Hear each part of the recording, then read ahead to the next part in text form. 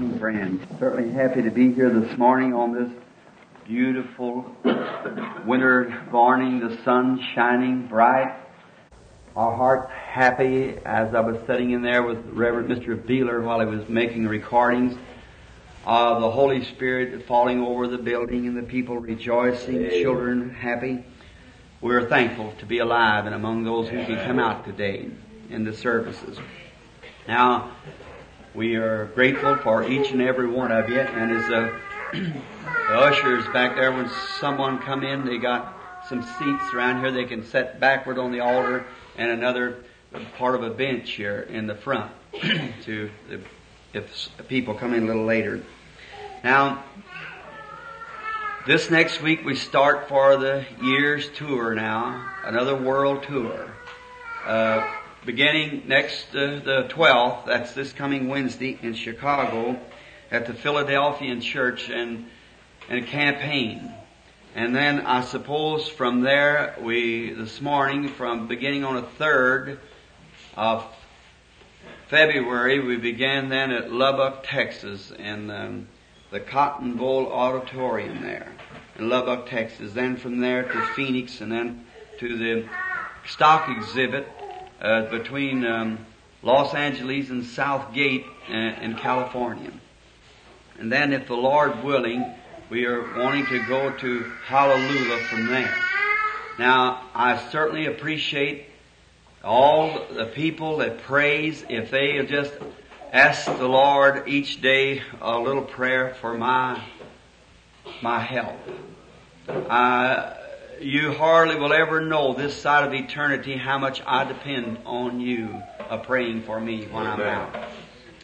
I was thankful to hear Brother Tommy this morning in his testimony of how that God, having His arms open, always willing to receive you. No matter what you've done, He's still with His arms out to receive every penitent soul that will come to Him. Amen. Regardless of what you've done, or how great the sin is, He's always willing to forgive. Yes. God bless you, my young brother. Now, I was noticing the results from last Sunday's meeting of the people that was prayed for. We have little interviews privately to get the people. I tell you, you see, friends, the reason we don't have healing services here, you understand, we don't have any adequate room to take care of the people. That's the way it is. It's never announced healing services at the tabernacle here, although we pray for the sick each time that I'm here. And auditoriums are hard to find and so forth, and new strangers that's different parts of the country coming in.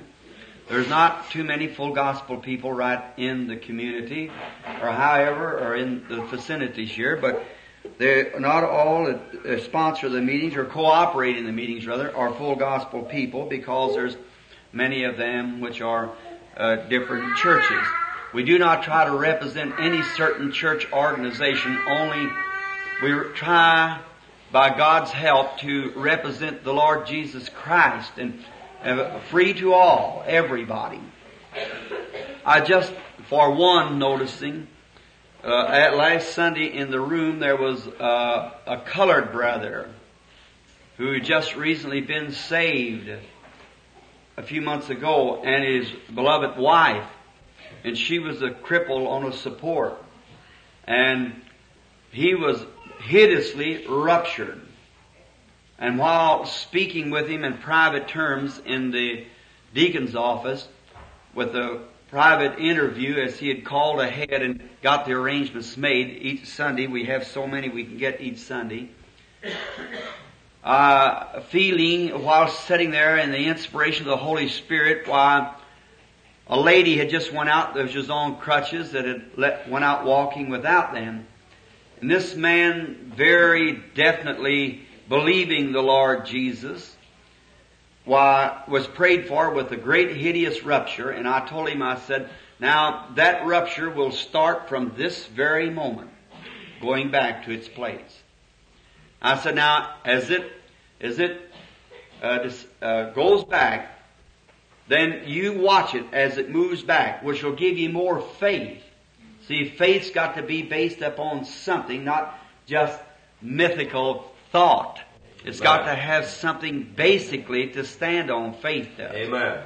And that's the reason we believe that the Word of God teaches divine healing, deliverance of the soul, deliverance of the body, and we base it upon God's eternal Word. And I said to the brother, now that you might know that I have told you the truth, for seeing Him before me in the vision, I said, you take when you go home and tighten around that rupture a string and measure it, and then cut that string off. Don't touch it anymore till next Sunday. And before you come up, take another string and wrap around that and bring me the difference that's shrunk in the strings. He said, I'll do it. Well, here's the string, about 1.5 inches cut off of it like that. Here sits the man. The man, just so that you could see that what has happened, now something has taken place. Amen. I have never in my life seen any time that God ever said anything or told it by vision or revelation, but what it was exactly the way God said it would be. See, just exactly. His wife, last Sunday coming, was walking on support of a crutch or stick, cane. And I noticed her today, she couldn't walk hardly. I told her that the Lord would make her well. She had a limb that was stiffened. And I seen her walking up. She took her cane to her shoulder in there, and here she is today.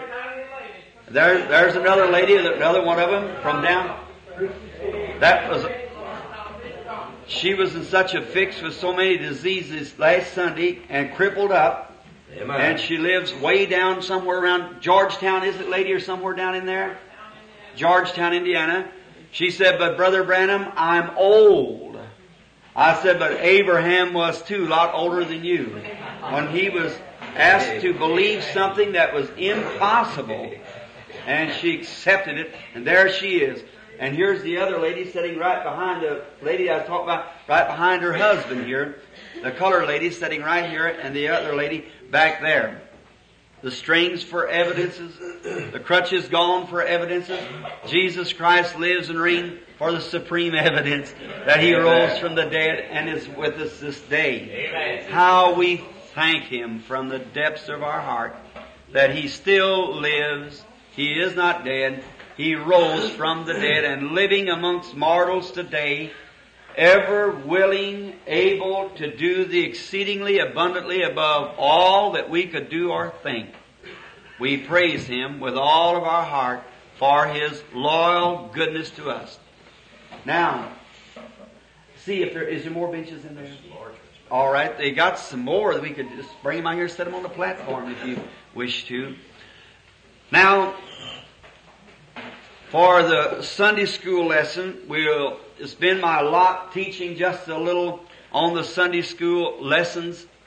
And we're going to, if God willing, to try to finish up a subject that we started a few days ago here in the church, a few Sundays ago. And now, Brother Junior, perhaps maybe they'd bring, one if they'd rather set up here on the platform and just let some of the ladies who'd bring it right back here, perhaps, and make it a better than what it would be taken up the front. And as soon as the Sunday school class is relieved in that room, there'll be some more seats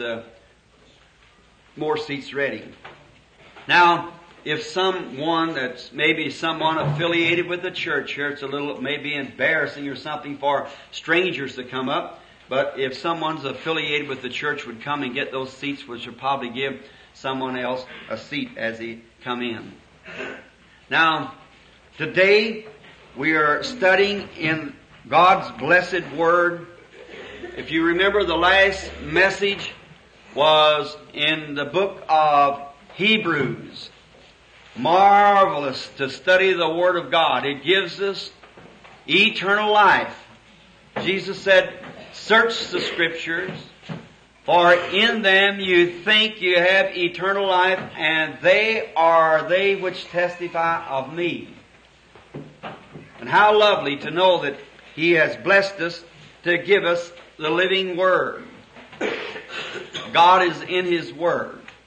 Now, all of you turn in your Bibles to Hebrews, the 7th chapter.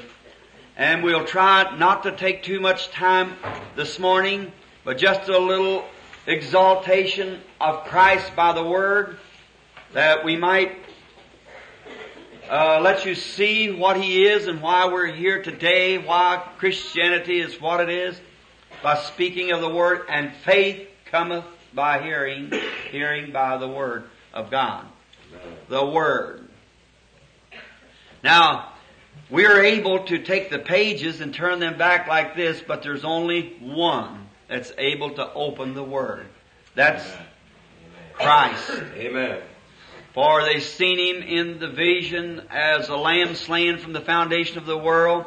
When John looked and there was no one in heaven was worthy to open the book or could, or to loose the seals thereof. And He seen a lamb as though it had been slain from the foundation of the world, who came and taken the book out of the right hand of Him that sat upon the throne, and opened the book and loosed the seals. Now, He's the author of the book. Shall we speak to Him just a moment before we turn into the book? Our kind Heavenly Father, with great hearts of deep love, we come today to offer our tribute of praise and thanksgiving unto Thy glorious name. Being so mindful of us as while we were yet sinners, Christ died in our stead, the innocent for the guilty, bearing upon Himself the sins of us all, taking them away and paid the supreme price, satisfied God, and rose again for our justification, sitting at His right hand today, ever living to make intercessions upon our confession.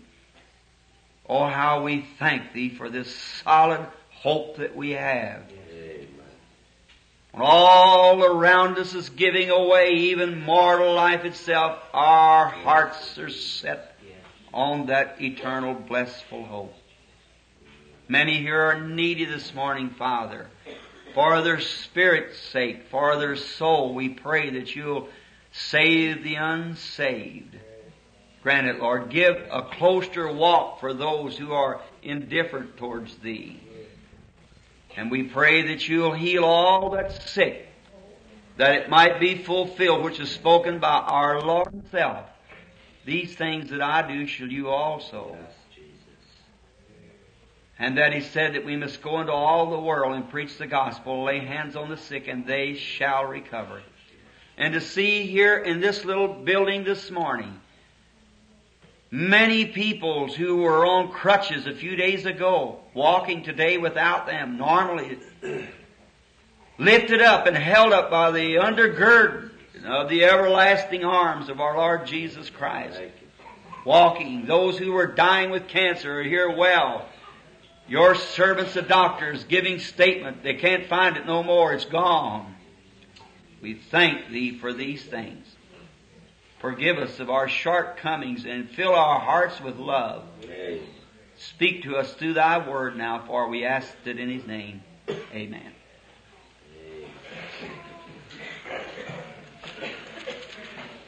Just a little preview to get the sentiments of our scripture lesson this morning.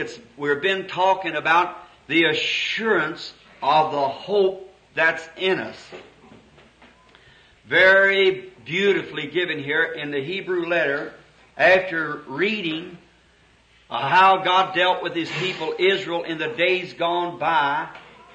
Then we see that the promise was extended to us. It gives us a great assurance as we see that all those things that happened back in those days were examples of what God is doing for us today to His believing children. And now, just a little preview of the previous Sunday's lesson of the 6th chapter of Hebrews. We'll begin about the 12th or 13th verse here. For when God made promise to Abraham, because he could swear by no greater, he swore by himself. I'm sure the class can remember of how that we'd taken that in to see what God had done, how He had promised Abraham that He would give him this covenant and make it with him and his seed forever after. And God swore by an oath. And anyone swearing by an oath swears by someone greater than they are. So God had no one greater than himself to swear by, so he swore by himself that he would keep this covenant with Abraham. Amen. Then how firm a foundation, ye saints of the Lord. Amen. If we'll approach this subject today real sensibly, calmly, never be excited. Faith never gets excited. Faith never rushes itself. Faith knows what it's talking about. You never seen our Master excited about anything. Standing by the grave of a dead man, he was just as calm as he was when he sat on the mountain and looked over Jerusalem. Amen. Standing on a ship in the troubled seas and the waves tossed about, he was so completely rested in God until it never even paid any attention to it enough to wake up. Always undisturbed faith is. Now, we find here that the reason that we can be undisturbed because it was given to our father Abraham and to his children, and God who gave the promise swore by an oath that he would confirm it and keep it. And that he has done. And we find the children of Abraham are not Jews outwardly, which was the tribe of out of the lineage of Abraham, but through Abraham come Isaac, through Isaac come Christ, through Christ bless the world. For it said, unto Abraham and to his seed, which was Christ, and through there that all the tribes of the earth was to be brought into this covenant. Amen. And the covenant was given to Abraham unconditionally. Not Abraham, if you'll do something, I'll do this. But I have already done it. It isn't what we do, it's what he has done for us. Amen. Nothing that we could do to merit anything. Who could we, the unrighteous ones, ever do anything to merit something before the great Jehovah God? Amen. And His great supreme holiness. See, the only thing we can do is accept and be grateful for what He has already done for us. Amen. Oh, that's so simple, isn't it? And I'm positive that many times in people's thinking that they try to make divine healing and so forth some great outreaching something, way away, if I could only reach it. Could you imagine Jesus saying, now let me check my faith and see if I've got enough faith to do this? See if I'll have to fast a while to see if I'll have enough faith to do this? He was perfectly unconscious of the faith that He had. He just spoke it and knew that it would be so. Just like you come from your homes today. You probably want to return to your homes. Told your wife or your loved ones, I'll be back sometime right after noon. How do you know you are? You don't try to wonder, have I got faith enough to go home? Have I got faith enough to drive my car? You just unconsciously turn your key on, drive on away, and go home.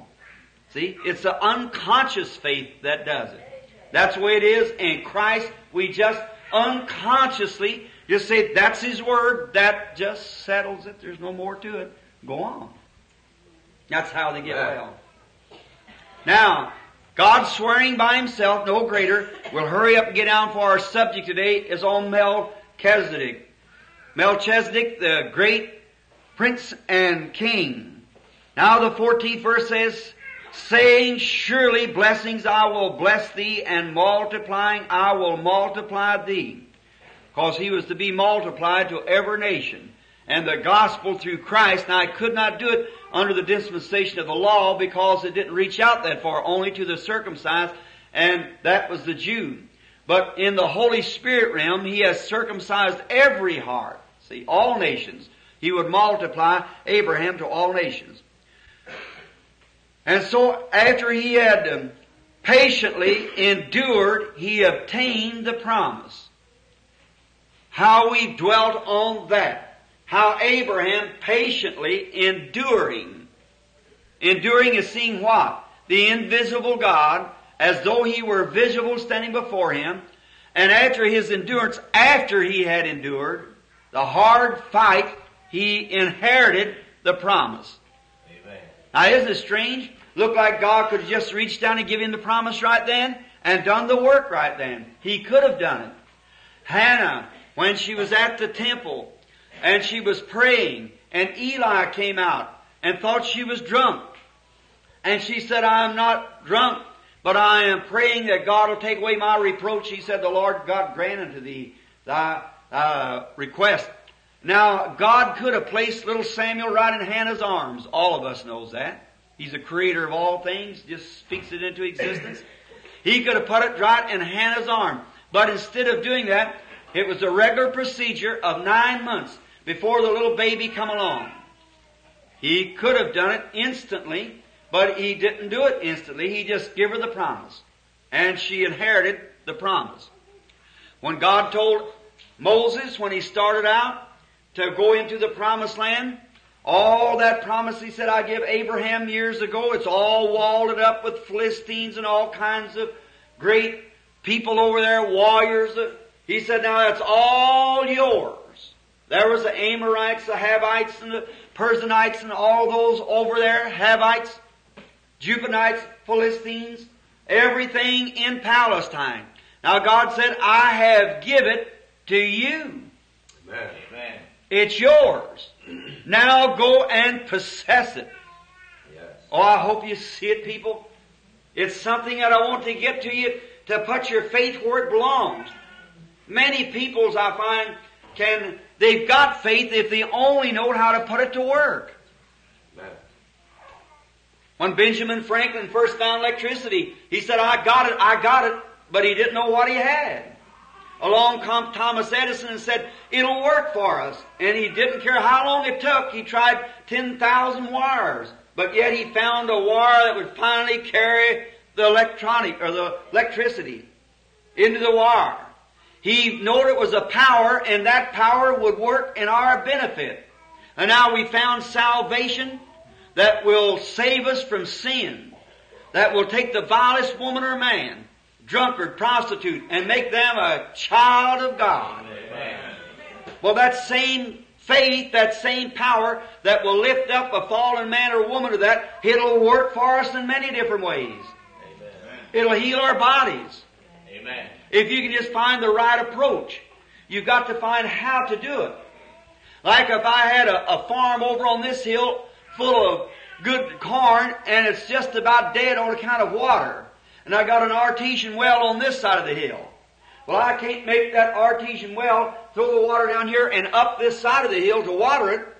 But I've got to survey that land and find out how that water will take its own course and come around and water that crop. It'll do it if I'll just let it run in its own channel. Amen. And that's the same thing the Holy Spirit is in God's promise. If we'll just let it run its way and not us get in the way, not us throw our doubts there, because this didn't and that didn't, just let God's Holy Spirit working in you rest upon the promise, it'll do just exactly what God said it would. Amen. Abraham was an old man, 100 years old, when God appeared to him in the name of Almighty God. The Almighty there comes from the Hebrew word of the El Shaddai, which means the bosom or breast of a woman. Now he was old, his strength was gone. But El Shaddai is the Almighty, the strength giver. And all Abraham had to do to obtain this promise was lay right on that promise. In other words, like the baby to its mother. And nurse from the mother strength for the baby. And we do the same thing when we come to God and see His promise. We just lay right to Him and draw from His Word the strength of God. Amen. Giving it its course, not taking our own mind, just believing it. After he had endured, he obtained the promise. Amen. Oh, I just love that. Now, the same thing works for salvation. Same does it work for divine healing. How God in His great love and infinite mercy give it to us. Now, saying, surely I will bless thee and will multiply thee. And so after he had patiently endured, he endured the promise. 16th verse. For man verily swear by a greater, and the oath is confirmation, confirmed. It is to them an end of all strife. In other words, if the oath is sworn, then that's the end of all things. If you come and say, Brother Branham, as a Christian, put my hand upon the Bible and solemnly swear that I'll do a certain thing. If God let me live to do it, I'll do it. All right. Then to me, that's the end of all doubting. See, you have swore to me that you would do it. And God swore to Abraham that He would keep this covenant with him and his seed forever. God swore by Himself that He'd do it. And in doing so, under the old law, when you made an oath under the old law, you killed an animal, cut it in two. And then the two men on which the oath was taken by stood between the animal, and they wrote out on a piece of paper a certain contract. And that piece of paper was torn apart and given to one and the other man, and they took an oath over this dead animal that if they broke that covenant between them, let them be as this dead animal. So God, having no other to swear by, He swore by Himself, and He took the oath over the body of the Lord Jesus Christ, foreseeing it in a shadow. And in the covenant, when He took Christ to Calvary, He tore His body and soul apart, and He lifted up His body to set on His right hand and sent back the Holy Spirit to be in the Christian, to do the same thing here in the church that He did in Christ when He was here on earth. Amen. Amen. And proving by that He'll raise us up in the last days to sit with Him and be with Him in His kingdom. Amen. And today to see the same Holy Spirit that was upon Jesus Christ working in the church, confirming everything that God said, what a marvelous hope it builds up in us. To think that we are His children and blessed of His presence, and now He's here with us as an infallible proof that He is the Lord God who made the promise to Abraham. Now, listen to the 17th verse. Wherein God willing more abundantly to show unto the heirs of promise the immutability of His counsel, confirmed it by an oath, that by the immutable things which is impossible for God to lie, we might have a strong consolation who have fled for refuge to lay hold upon the hope set before us. Amen. What a marvelous promise.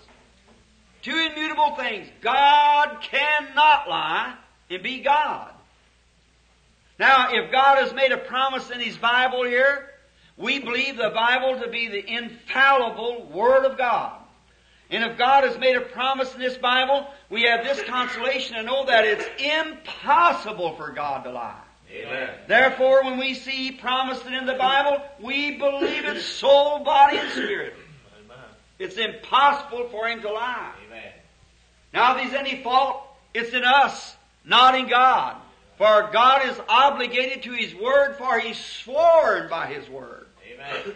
Oh my! I'm sure when we get to seeing it in that light, things begin to shape up and heap up different than what they used to be. Amen. Healing of the body doesn't become a fiction, it becomes a reality. Amen. The baptism of the Holy Spirit doesn't become an emotional, worked up substance. It becomes a reality of the indwelling presence of the Lord Jesus Christ Amen. to change the life. A few nights ago in a prayer meeting, a man said to me, the Holy Ghost wasn't given only to the 12 on the day of Pentecost. I said, well then, what about the 120 was there at the same time that received it? How about on down at the house of Cornelius when the Gentiles received it? 33 years later when Paul asked the Baptists if they had received the Holy Ghost since they believed, and he laid his hands upon them and they received the Holy Ghost. Setting the church of Corinth in order, he also set in the church apostles, prophets, teachers, evangelists, gifts of healing, and all those marvelous gifts years and years beyond Pentecost. Amen. And it's today to every believer. Amen. Go into all the world and preach the gospel to every creature. How far? All the world. How many? All the people. He that believeth and is baptized shall be saved. He that believeth not shall be damned. And these signs shall follow them that believe. Amen. In my name they shall cast out devils and heal the sick and so forth. There you are. It's God's promise that He swore He would do it. Amen. And no matter how much rises up to try to counterfeit or impersonate it, how many things raise up to try to contradict it or take it down, it'll go on and on and on forever. Amen. For God has swore by Himself that He would keep it. If I fail to preach it and lay down, God will raise somebody in my place to go on with it. If you fail to believe it, there'll be somebody stepping in your place to believe it instead of you. Amen. For God has sworn He'd do it. Yes. Oh, what a consolation that gives us. And the beauty part about it, my Christian friends, is to think that now we have the evidence of it. Amen. We have it here in blessing. We have it in power. We have it in miracles. We have it in signs. We have it in a picture. We have it in every way that God has promised it even more than He promised to give it to us. Amen. And it's infallible, the truth. The truth not of man, not the truth of some teacher or philosopher, but it's the truth of Almighty God. And what a hope it gives us. No wonder we can sing, my hope is built on nothing less than Jesus' blood with righteousness. When all around my soul gives way, then He's all my hope and stay. Yes. For on Christ the solid rock we stand, all other grounds is sinking sand. Amen. Whether it's popularity, whether it's our church, whether it's our friends, our associates, whoever it may be, whether it's our doctor, whether it's our priest, whether it's our preacher, all other grounds is sinking sand. Amen. Christ alone. And every man that's ever mounted to anything in this great battlefield of strife has been men and women who stood alone. Amen. On them convictions. When everything Amen. else failed and fell around them, they still stood. Amen. Amen. Abraham Lincoln of old was convinced that he was right. He stood alone on his convictions, but he proved it and sealed his testimony with his own blood. Amen. Jesus Christ stood alone in His day as an example in every man upon his convictions of God's eternal truth that will take his stand positionally and stand, will stand alone, but not alone, with God. Amen. The invisible companion who follows us through life's journey down through the shadows of the valleys of shadows of death and into eternity, He'll still go with us and be God. Amen. Then what is our hopes built on this morning? Because God swore that He would do it to Abraham. Amen. Swore not only to Abraham, but every one of his seed. Who is the seed? Is this you who have had the invitation to come to the Lord Jesus Christ? Amen. The seed of Abraham? Certainly there's people who isn't called. But to every one of you here this morning has had the call. Why are you here at church this morning? Amen. Something told you to come. Amen. You know it wasn't the enemy to try to get you to do wrong. Try to get you to do wrong to come to church. You couldn't do that. When you come to church, you're doing right. Amen. And Jesus said in His own words that no man can come to me except my Father draws him. Amen. And all that comes, I'll give him everlasting life and raise him up at the last age. Amen. Think of it. That every person that comes on the invitation of the Lord Jesus Christ is promised eternal life. Amen. And the resurrection in the last days. By the Jehovah God who swore by an oath that He would do it and send His Son and confirm the Word. And He swore He would do it, give it in a type to Abraham, fulfilled it in Jesus Christ, raised Him up. Amen. Living, He loved me. Dying, He saved me. Buried, He carried my sins far away. Rising, He justified freely forever. Someday He's coming, oh glorious day. Amen. Amen. There you are. Our justification every time you hear the clouds drop upon the casket saying ashes to ashes and dust to dust, earth to earth. Our faith looks away into another land yonder to where there's an empty tomb. It's some glorious day. He who promised to come will come. Amen. And as sure as Jesus rose from the dead, we'll rise with Him in the resurrection. Amen. What a beautiful hope we have. Now, Right on down quickly. Our time will get away from us before we know it. Now, I believe it's the 19th verse. Which hope we have as an anchor of the soul, both sure and steadfast. Entered into that which is in the veil, the anchor of our soul. That's went into the veil, beyond the veil, and anchored. You know, a ship sometimes. Servicemen and so forth know it. And you who've been on the sea. When really the waves gets to dashing too hard for the boat, they anchor it. And it's got a line that lets down, that holds it. It may flip it around this way and around that way, but that anchor holds it. The anchor, they cannot see land anywhere. But they drop the anchor beyond the veil, which is the water. And that anchor goes down into the bottom of the sea, top of some big mountain somewhere, and drags till it catches on that mountain, holds into that crevice there, and all the sea can't move it no more. It's anchored out of sight. Amen. And every person that has received Jesus Christ as personal Savior, been born again of the Holy Spirit, you've dropped anchor. Amen. If you're sick and your hope is built on Christ, you've dropped your anchor. Amen. The doctor may say this, that, or the other, but as sure as your faith looks hotter, the waves, 6 spells, fever may rise and everything like that, but your anchor holds. Amen. Within the veil. Somewhere out yonder in the mystic land say, what do you got your hopes built on? The doctor said it's gone. The medicine says it can't do nothing. The surgery has failed. But my hopes is not built in that. Amen.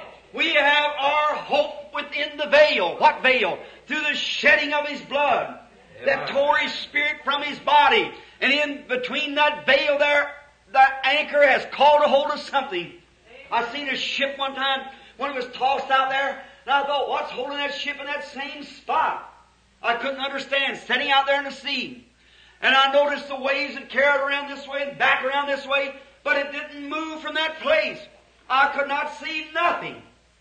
But there was a little wire rope that run down from the bow of that ship onto an anchor that had caught onto something beneath where I could not see beyond the waters, and it was a holding there. Amen. And I said, praise be to God. Yes!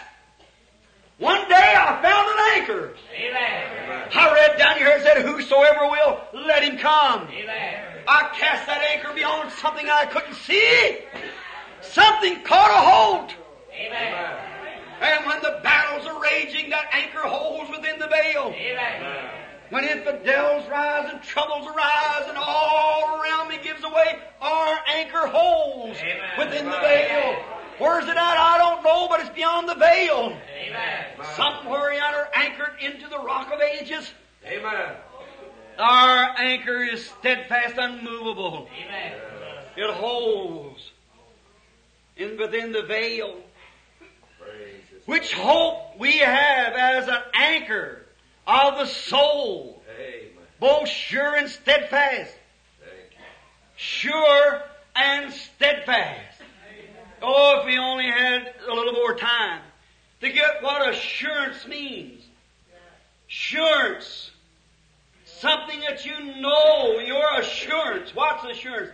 God swore by oath He'd do it. That's the assurance. Here some time ago, a man come to me and he said, Billy, I want to sell you an insurance policy. Now, insurance is all right. I don't have any myself.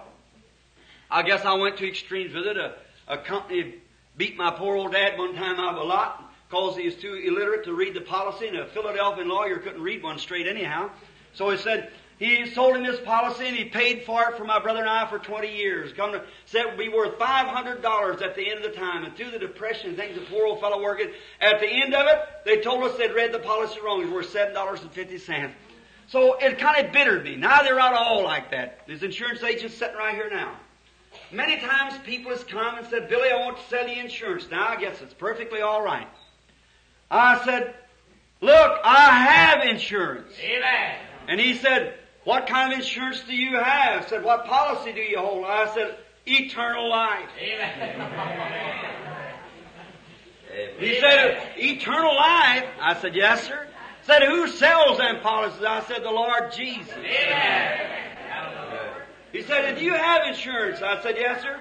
So what kind is it? Really, what is it, Billy? I said, it's insurance. He said, what? I said, blessed assurance, Jesus is mine. Amen. Oh, what a foretaste of glory divine. Amen. He put his arms around me, a boyhood chum. We're standing right across the street here. He said, Billy, that'll not put you in the graveyard up here. I said, I know it'll get me out. I'm not worried about getting in there. It'll take me out. That's right. I could think of my insurance policy when I was sick, but it did me no good. But my insurance of Jesus, I had an anchor steadfast. The assurance that God swore by Himself He'd keep every word He promised. When Mayo said, there's not a hope for you. Not a hope for me to live. I had a gurgitation that would finally kill me. But my anchor held within the veil. Amen. Well, what do you see? I don't know what I see. There's something that I know. That's what it is. You know it. Amen. It's not by works, it's by faith. Amen. We believe it. Amen. What kind of assurance did Abraham have from the doctor, the medical association of Uri, or anywhere else? When he was 100 years old and Sarah 90, that he's going to have a baby. But his anchor held within the veil. Amen. For God gave him the promise, and he rested upon it. Amen. And called things which was not as though they were, because knowing that God was able, here it is, God was able to perform that what He had promised. Amen. He made the world, He made me, He made everything. He made you, He made everything by His Word. And His Word will do just what it says it'll do. Amen. Now, what hope, which hope we have. Assurance of the hope within the veil. We'll have to hurry now because we got a big prayer line coming. Notice, where there? Oh my, look at everyone now, 20th verse, just look at this. Well, the forerunner is for us entered even Jesus. Amen. The forerunner of what? The forerunner of our salvation, physically and spiritually. Amen. For He was wounded for our transgressions, bruised for our iniquity. The chastisement of our peace upon Him, and with His stripes we were healed. Amen. The forerunner of our salvation has already entered in. Amen. The assurance already entered in. Even Jesus made a high priest forever after the order of Melchisedec. Amen. Now, we're coming to where we want to get this text right quick now and get into it. All these great promises, we bottleneck it down to one thing, that Jesus, our forerunner, who was the seed of Abraham, through the Holy Spirit has called us to this blessed hope, that we now have an anchor of the soul, steadfast and sure, anchored within the veil.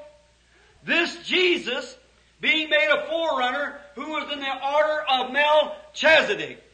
Amen. Now this great man Melchisedec, we want to speak on him for the next few minutes, hurrying up next 10 or 15 minutes, and then for the prayer line. Build your faith now. Don't let the devil rob you of anything. You're here this morning in this little building where Almighty God will come into this humble abode here. Amen. You said, looks pretty bad, but He come to a manger. Amen. He'll come to any humble heart that'll open up and say, yes, Lord Jesus, I believe it. I might not even understand it, but I believe it anyhow. This blessed hope we have. Christ the forerunner has already come. You know what a forerunner is? Something that runs before or goes ahead of. Christ, being the forerunner then of our salvation, came to the earth and to be an example of the church. That the church was to finish His works or continue His works after He had completed His sacrifice on Calvary. You see it? Notice, then He was born in humility, right? In a manger. He was made fun of, as you'd be or anyone else who serves Him. But while on earth, He had no respect of person. He loved all. He healed all. He blessed all. He did good wherever He went. He gave His life as a sacrifice, died, buried, rose, ascended up as a forerunner to us. And the very Spirit that was up on Him has come back to be with the church to lead and guide it. Amen. Speaking, a little while and the world seeth me no more. Yet ye shall see me, for I as a personal pronoun, I will be with you, even in you, to the end of the world. Amen. As directing our minds to His great supreme sacrifice as a forerunner of our blessed hope we have within the veil now. Amen. Then by faith we believe it. Our anchor goes out there and the points of it of the Word of God sticks within the veil, and a prayer line through here holds us steadfast to the promise. Amen. Amen. Not wavering about, tossed about with every wind of doctrine, but steadfast, unmovable. Amen. Always abounding in the grace of the Lord. For so Amen. much as you know your works are not in vain in the Lord. What a hope. Now, this Melchisedec, just speaking of him here, right out, Paul speaking to the Hebrews of the Old Testament of a type. Let's turn back to Genesis, the 14th chapter, and read just a little bit before we go on who this Melchisedec was. We read in the 14th chapter of Genesis and the 14th verse beginning. Abraham, you know, had been called out of Chaldea, the land of Ur, the city of Ur, rather, the land of Chaldea. And God told him, separate yourself from your people and come apart. Let me put emphasis on that. Oh, if we had more time on this today. It's so limited. Separate yourself from your people and come apart and I'll bless you. Amen. See? And in order to obtain this same promise that Abraham has, you have to separate yourself from all worldly contacts. Amen. All the things of the world. Your sinful desires, your lust, passions of the world, and all these things, separate yourself from the things. Come apart into a strange land, a land that you've never been in before, to walk not by sight, Amen. but by faith. Amen. For Abraham had nothing, no one across this river Euphrates, and sojourned into this land. But Abraham, by faith, forsook his own, Amen. and went forward, separating himself, as the blood of Jesus Christ today by the Holy Spirit separates us from the things of the world. Amen. To walk in a new life, criticized, made fun of, called holy rollers, misunderstood, but our anchor holds. Amen. Hebrews 11 said they wandered about in sheepskin and goat skins as destitute and places, for they believed that they were seeking for a city whose builder and maker was God. Something within them told them there was a land, a city, whose builder and maker was God, and they sought that. Amen. Amen. Not knowing where they were going. Yeah. That's the way with every pilgrim today. He's seeking something and he can't put his hands on. Amen. But he sees the evidence of it coming all around him. Amen. What made me do this? What made this crippled woman walk? What made that crippled woman walk? What makes this rupture go off the man? Amen. What made that cancer leave the woman? What made those deaf ears come open the other night here? 82 years old. What did it? It's supernatural attributes. Amen. That the anchor, that city, whose builder and maker is God, that we look for, yet can't see where it's at. But there's something that anchors up yonder. Amen. The anchor within the veil. Our hopes are steadfast, unmovable. And Abraham left the land, sojourned, called himself a stranger and a pilgrim. And look, Abraham is all mortals, not an immortal man, not a man that can't make a mistake, but constantly made mistakes. But no matter how many mistakes he made, his anchor still held, for he had the promise. Yes. So he took with him Sarah, he took Lot, he took his daddy, and as long as they was with him, God could not bless him. The old man finally died, they buried him. He went on up a little farther, and Lot backslid, and you know what happened there? And then he separated himself from him, and then God appeared to him again. Amen. So now, Abraham, look all over the ground, it's all yours. Amen. When he made the right choice. That's it. Separate yourself from everything. Amen. Well, I have to say this. Look, I hope it finds its resting place, because I never thought it. Amen. Premeditation.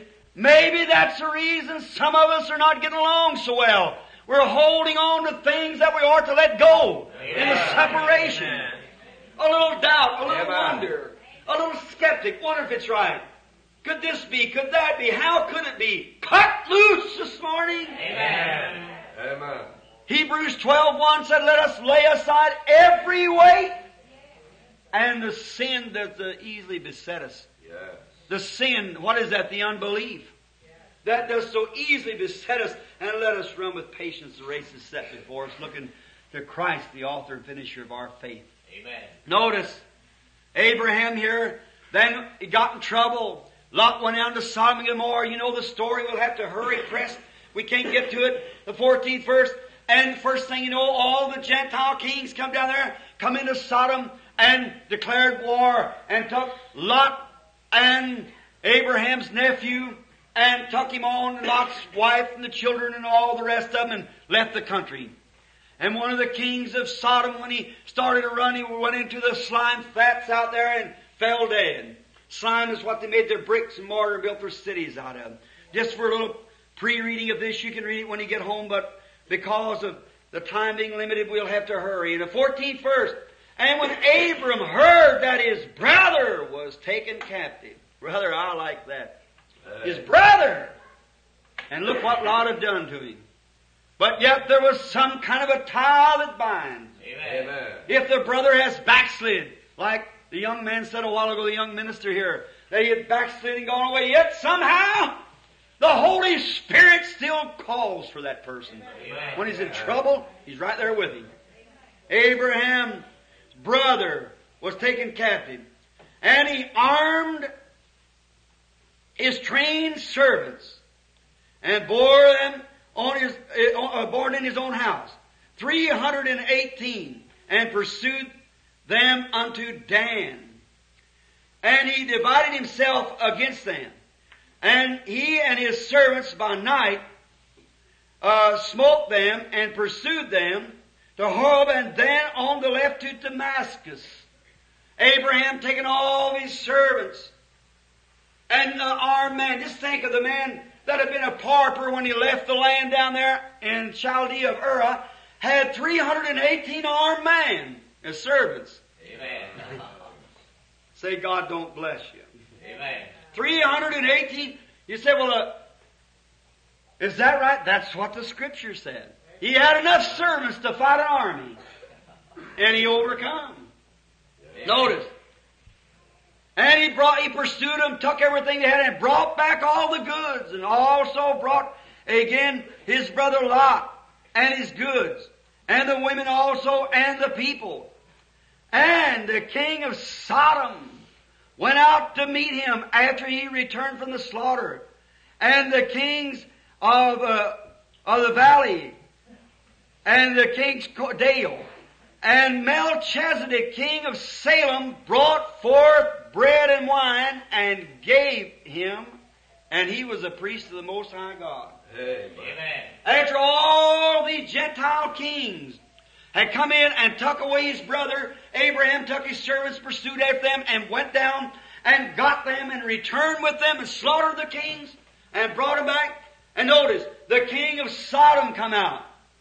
The king of Gomorrah was killed. But the king of Sodom came out and brought him forth and said, here, all the goods that you have taken, that these people took away, I'll give them to you. Later on in this chapter we find Abraham said, I won't take from a thread to a shoe latch, that you might say you made Abraham rich. But the thought we want to get to is right here. And Melchisedec, king of Salem, brought forth bread and wine, and he was the priest of the Most High God. And he blessed him and said, Blessed be Abraham of the Most High God, possessor of heavens and earth. And he blessed him, and blessed be the Most High God, which has delivered thine enemies into thy hand, and he gave him a tithe of all. I love it. Notice, now after Abraham, the spiritual picture here, Abraham, his brother, that had gone astray, a picture of the true church, of the true believer of God, that's blessed of God, and has the promise of God, has the covenant of God, and has faith in the covenant. Amen. Now think, if you'll count here, there's around 10 or 15 kings went out there. And probably how many servants did they have? But Abraham counted what he had that was faithful, born in his own house. Amen. Oh my. The faithful, born in his own house. It was his servants who he had circumcised that was included in the same promise that he was. Amen. And he went after his backslidden brother and pursued with a little handful of men, of 318 men, after the kings, and overcome them and took them and slew them and brought back all that was lost. Amen. Perfect picture of Christ. Amen. And the church, the Holy Spirit leading the faithful that's born in the same house of the Holy Ghost where Christ was born. Amen. Pursuing after the wayward and backslidden, and slaying every evil thing that's overcome them. Amen. Amen.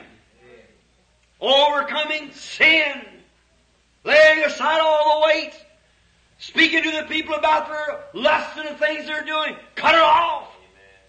Their sicknesses and all, preaching to them the gospel and bringing them back into full fellowship with God. Amen. Notice, and when he returned, Melchisedec met him. Who was this Melchisedec? And notice the first thing now, Melchisedec did not offer him any money. Melchisedec only offered him bread and wine. Melchisedec was a priest of the Most High. Amen. The king of Jerusalem. Amen. It was then called Salem. Amen. Here's the credence. I thought if it'd be questioned afterwards, I could prove it. That Amen. Jerusalem was first Salem. Jerusalem. See? Salem, Jerusalem. See? Amen.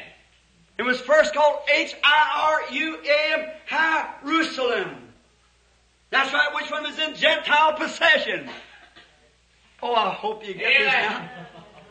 Jerusalem was first in Gentile possession. Amen.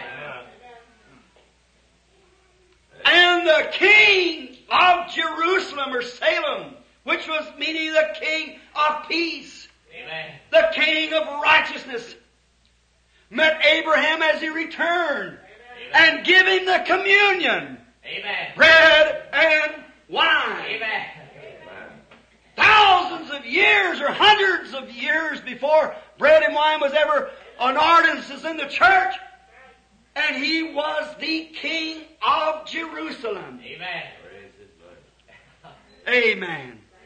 Who was this great man? Back to our text now. 7th verse, the 7th chapter.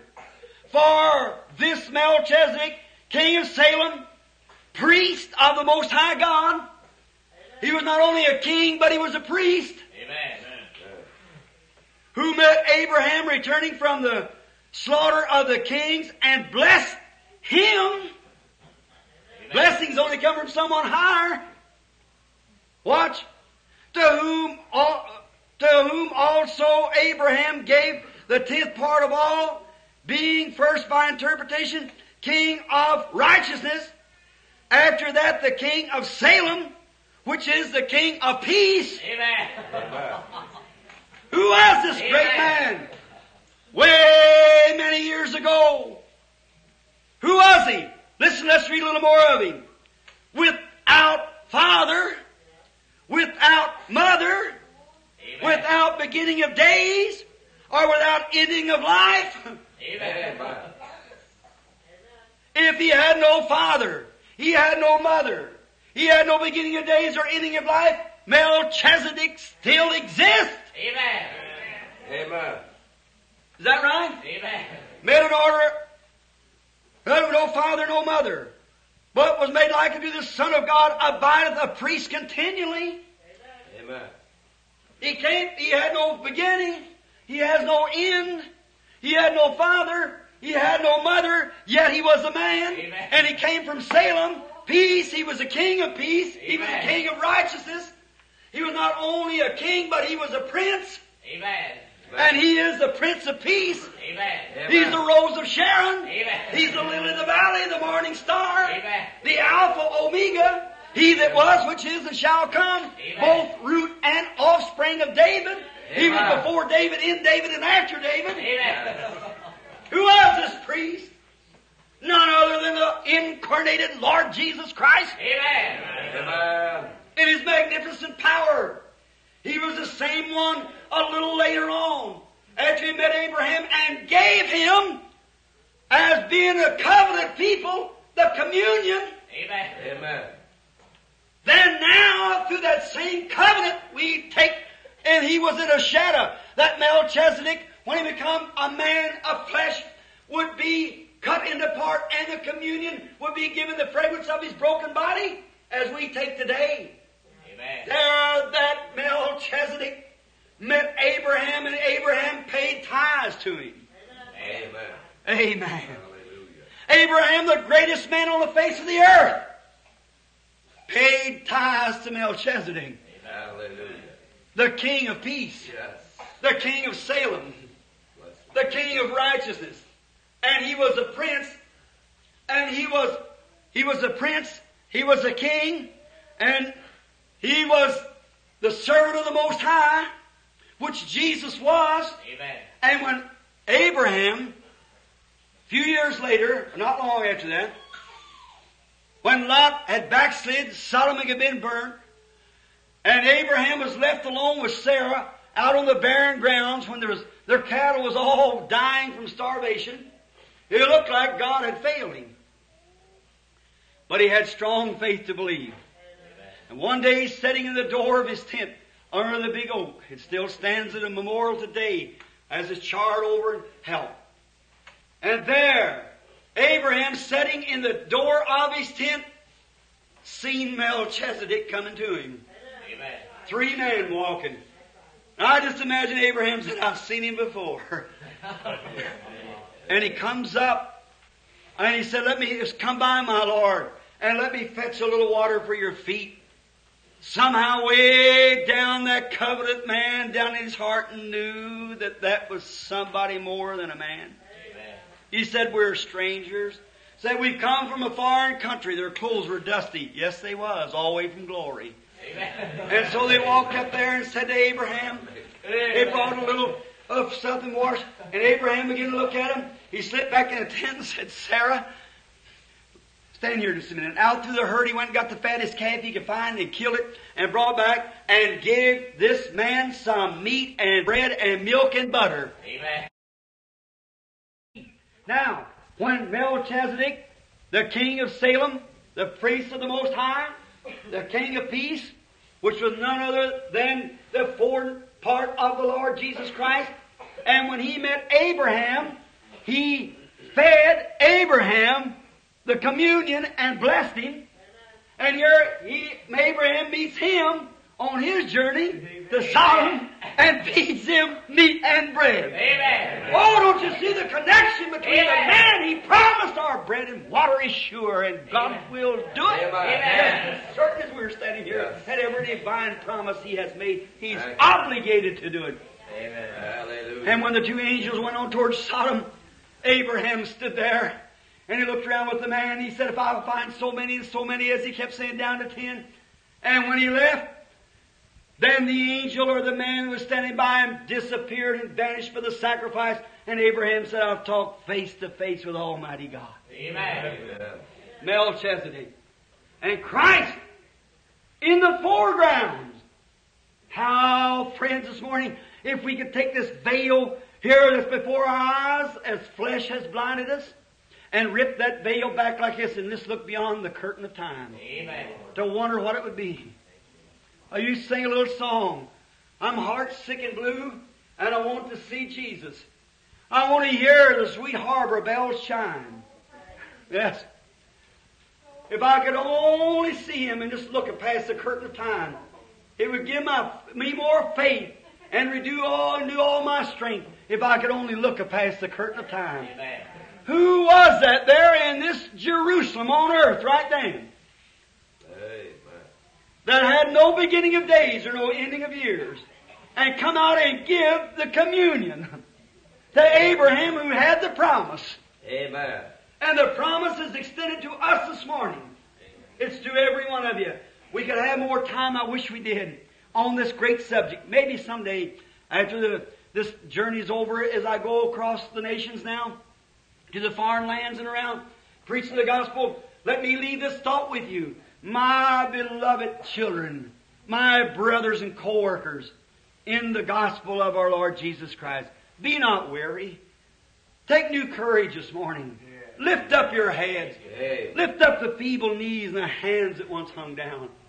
Look unto the author and finisher of our faith, the Lord Jesus Christ, who's given us these promises. This thing that I have tried to preach to you through revelation that was given to me by the Lord Jesus Christ while I am yet ignorant and uneducated, illiterate, yet Almighty God has placed it before the world. Amen. For it's infallible. Sitting here this morning is those who were crippled and afflicted last week and this week are normal and well. There are those who were deaf standing here a few nights ago are standing here now, hearing just as good as the rest of them. What is it? It's God's unconditional covenant that He made with Abraham and his seed. Amen. He promised He'd do it. So therefore, let us believe it this morning with all of our heart. As a people, some of us sitting here old, some of us getting gray, some of us, before we meet again, there may be some of us passed beyond the veil. But whatever you do, whatever life produces, if it produces sickness, if it produces anything in the world, keep your anchor within the veil. Amen. Keep looking to the author and finisher yonder, the Lord Jesus Christ. Call those things which seem to be as though there were. There's three elements that a man follows. First is humanistic. Second is divine revelation. Third is the vision which thus saith the Lord. Many times we were down in here and never climb into this. If you're not down in there, cast your hopes through that veil up here to thus saith the Lord. Though you don't see the vision, though the revelation doesn't come, though when you're prayed for you say, I just wished I could believe, that doesn't make any difference. Cast your anchor yonder and call it so anyhow. Amen. Amen. Abraham couldn't see. He said, how can it be? Mary couldn't understand. How could she have a baby not know no man? He said, but the Holy Ghost will overshadow you. He'll bring it to pass. She said, behold, the handmaid of the Lord, be it unto me. How is it going to be done? She didn't know, but she cast her anchor beyond the veil. Amen. And went forth testifying she's going to have a baby before she felt life or anything. Amen. Amen. She called those things which were not as though they were. Abraham, when he was 75 years old, God gave him the promise. And Sarah, 65 years old, gave the promise. And 25 years elapsed before it ever come to pass. But Abraham staggered not at the promise of God through unbelief, Amen. but was strong in faith, giving praise unto God. And calling those symptoms and things which was as though they were not, and testified only what God said was true, because he had the promise. God be merciful. Oh my. Does your faith sit still this morning? When the troubled winds are blowing, the nights are dark and the winds and lightnings are flashing, does your anchor hold? Build your hopes this morning on nothing less than Jesus' blood with righteousness. I know it seems hard. Well, take it one time and take God at His Word and see what a blessed hope it is to just march forward in faith. In this great faith battle, as I've tried to fight it, I've come some awful obstacles, been over some rough roads. It shows on me. I have. But it's been the most blessed thing. I wouldn't trade it for nothing in the world. Amen. Here's my greatest victories. The greatest pleasures I have is when I come up against something I can't see over it, around it, or under it. I just keep walking towards it. Believing this, that God will make a way when I get there. Amen. I've never come this far. All this distance I have come, I have trusted Him. He's never failed me. Amen. It's grace that taught my heart to fear. It was grace my fears relieved. How precious did that grace appear the hour I first believed. Amen. And through many dangers, toils, and snares, I have already come. It was grace that's brought me safe thus far. It's grace that'll take me on. Amen. And when we've been there 10,000 years, bright shining as the sun, we'll have no less days to sing His praise than when we first begun. Amen. When we rally there with Abraham, Isaac, and Jacob, those who were heirs of the promise, Amen. looking forward to us not to fail, for without us they cannot be made perfect. And how they're depending on us this morning. Let's not fail. Keep your anchor in Christ. Amen.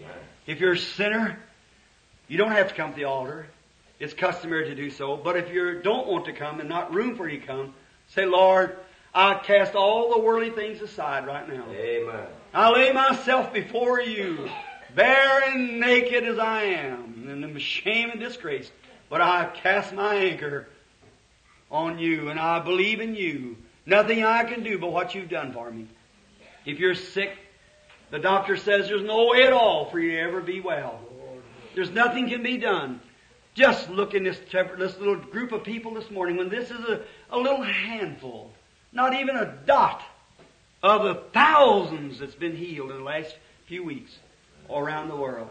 Great campaigns of worlds in a roar with divine healing campaigns.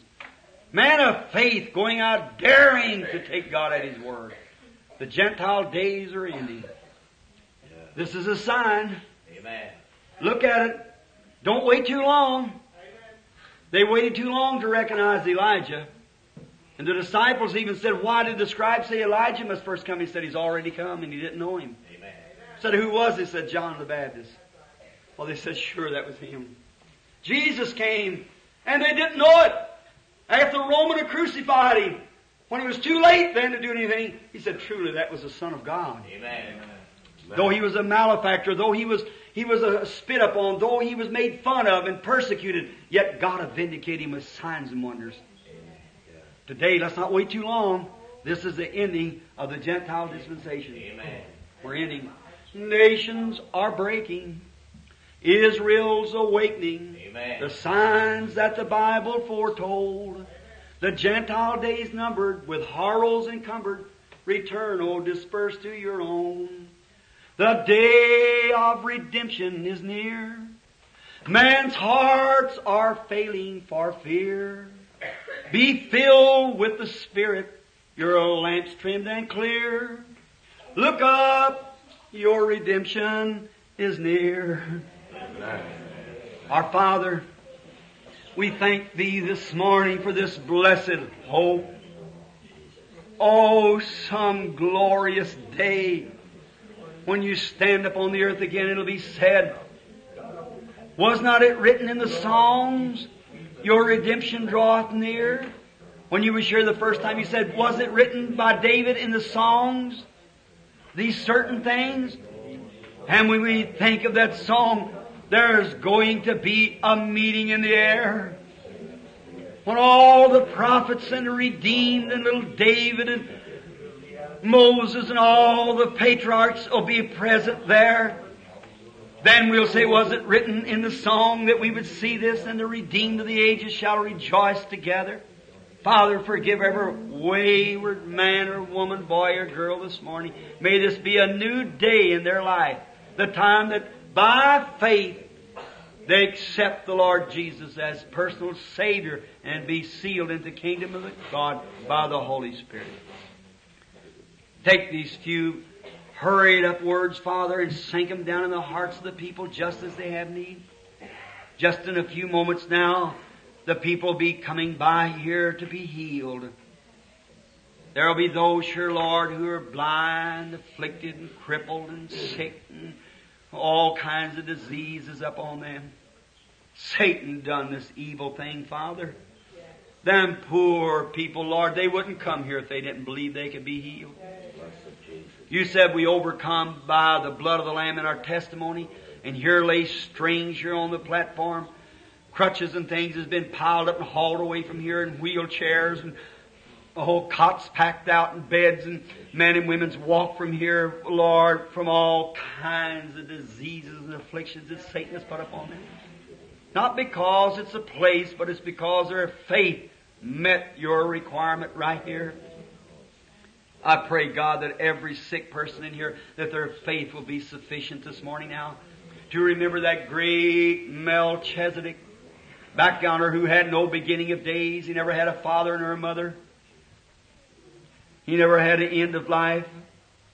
That still lives today. Then was incarnated, called Jesus Christ, became flesh, died, went back to it again. He's still the King of peace, the King of righteousness, promising us these great eternal things, who has been swore by God to Abraham that He would keep the covenant, the promise through him and his seed forever. Help us today to walk forward to this platform now with undying faith. Some of them here, Lord, are bound with unclean habits. Old filthy habits of the flesh. God, as the Bible said, let us lay aside every weight and the sin that does easily beset us. God, may they flash it aside this morning and look to Jesus who cleanses us from all unrighteousness. Grant it, Father. And when we leave today, may we go with a heart full of love and rejoicing. Bless this little church. Bless our dear brother Neville, Lord, as he pastors and labors daily and nightly here, trying to make a place for the people to come and worship, to see the Lord Jesus in His manifestation of love and power. Bless tonight's service, Lord. Bring a great blessing to us. And Father, we pray now that You'll get glory out of all things. And someday, when all of life is over, the last sermon's been preached, the Bible's closed, the taps has been sounded, arms has been stacked, the battle smoke's drying away, the sun's set. Then, Father, receive us into Thy kingdom. May we come like old battle-scarred veterans. Grant it, Lord, so we can receive a new body where we'll never be sick no more or have a heartache or sorrow. But let us be faithful in all these things while we're here on earth now, to believe and call those things which are not, that's contrary to God's Word, as though they were. For we ask it in Jesus Christ's name. Amen.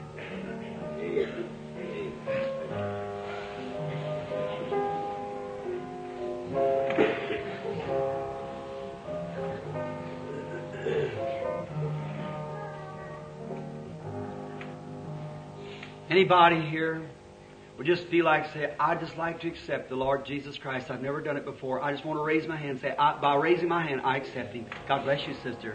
God bless you, brother. God bless you. God bless you. That's God bless you, brother. I want to accept the Lord Jesus Christ. God bless you, sister. God bless you. God bless you. God bless you. That's right. You think He don't hear that? He knows your heart. He's the one who told you to do it. Someone else say, I now want to believe. I now say, Lord, I want to accept You right now. I want my anchor tight down in the veil so it'll never move. I'm accepting You as my Savior. Would you raise your hand, someone else? God bless you. What then?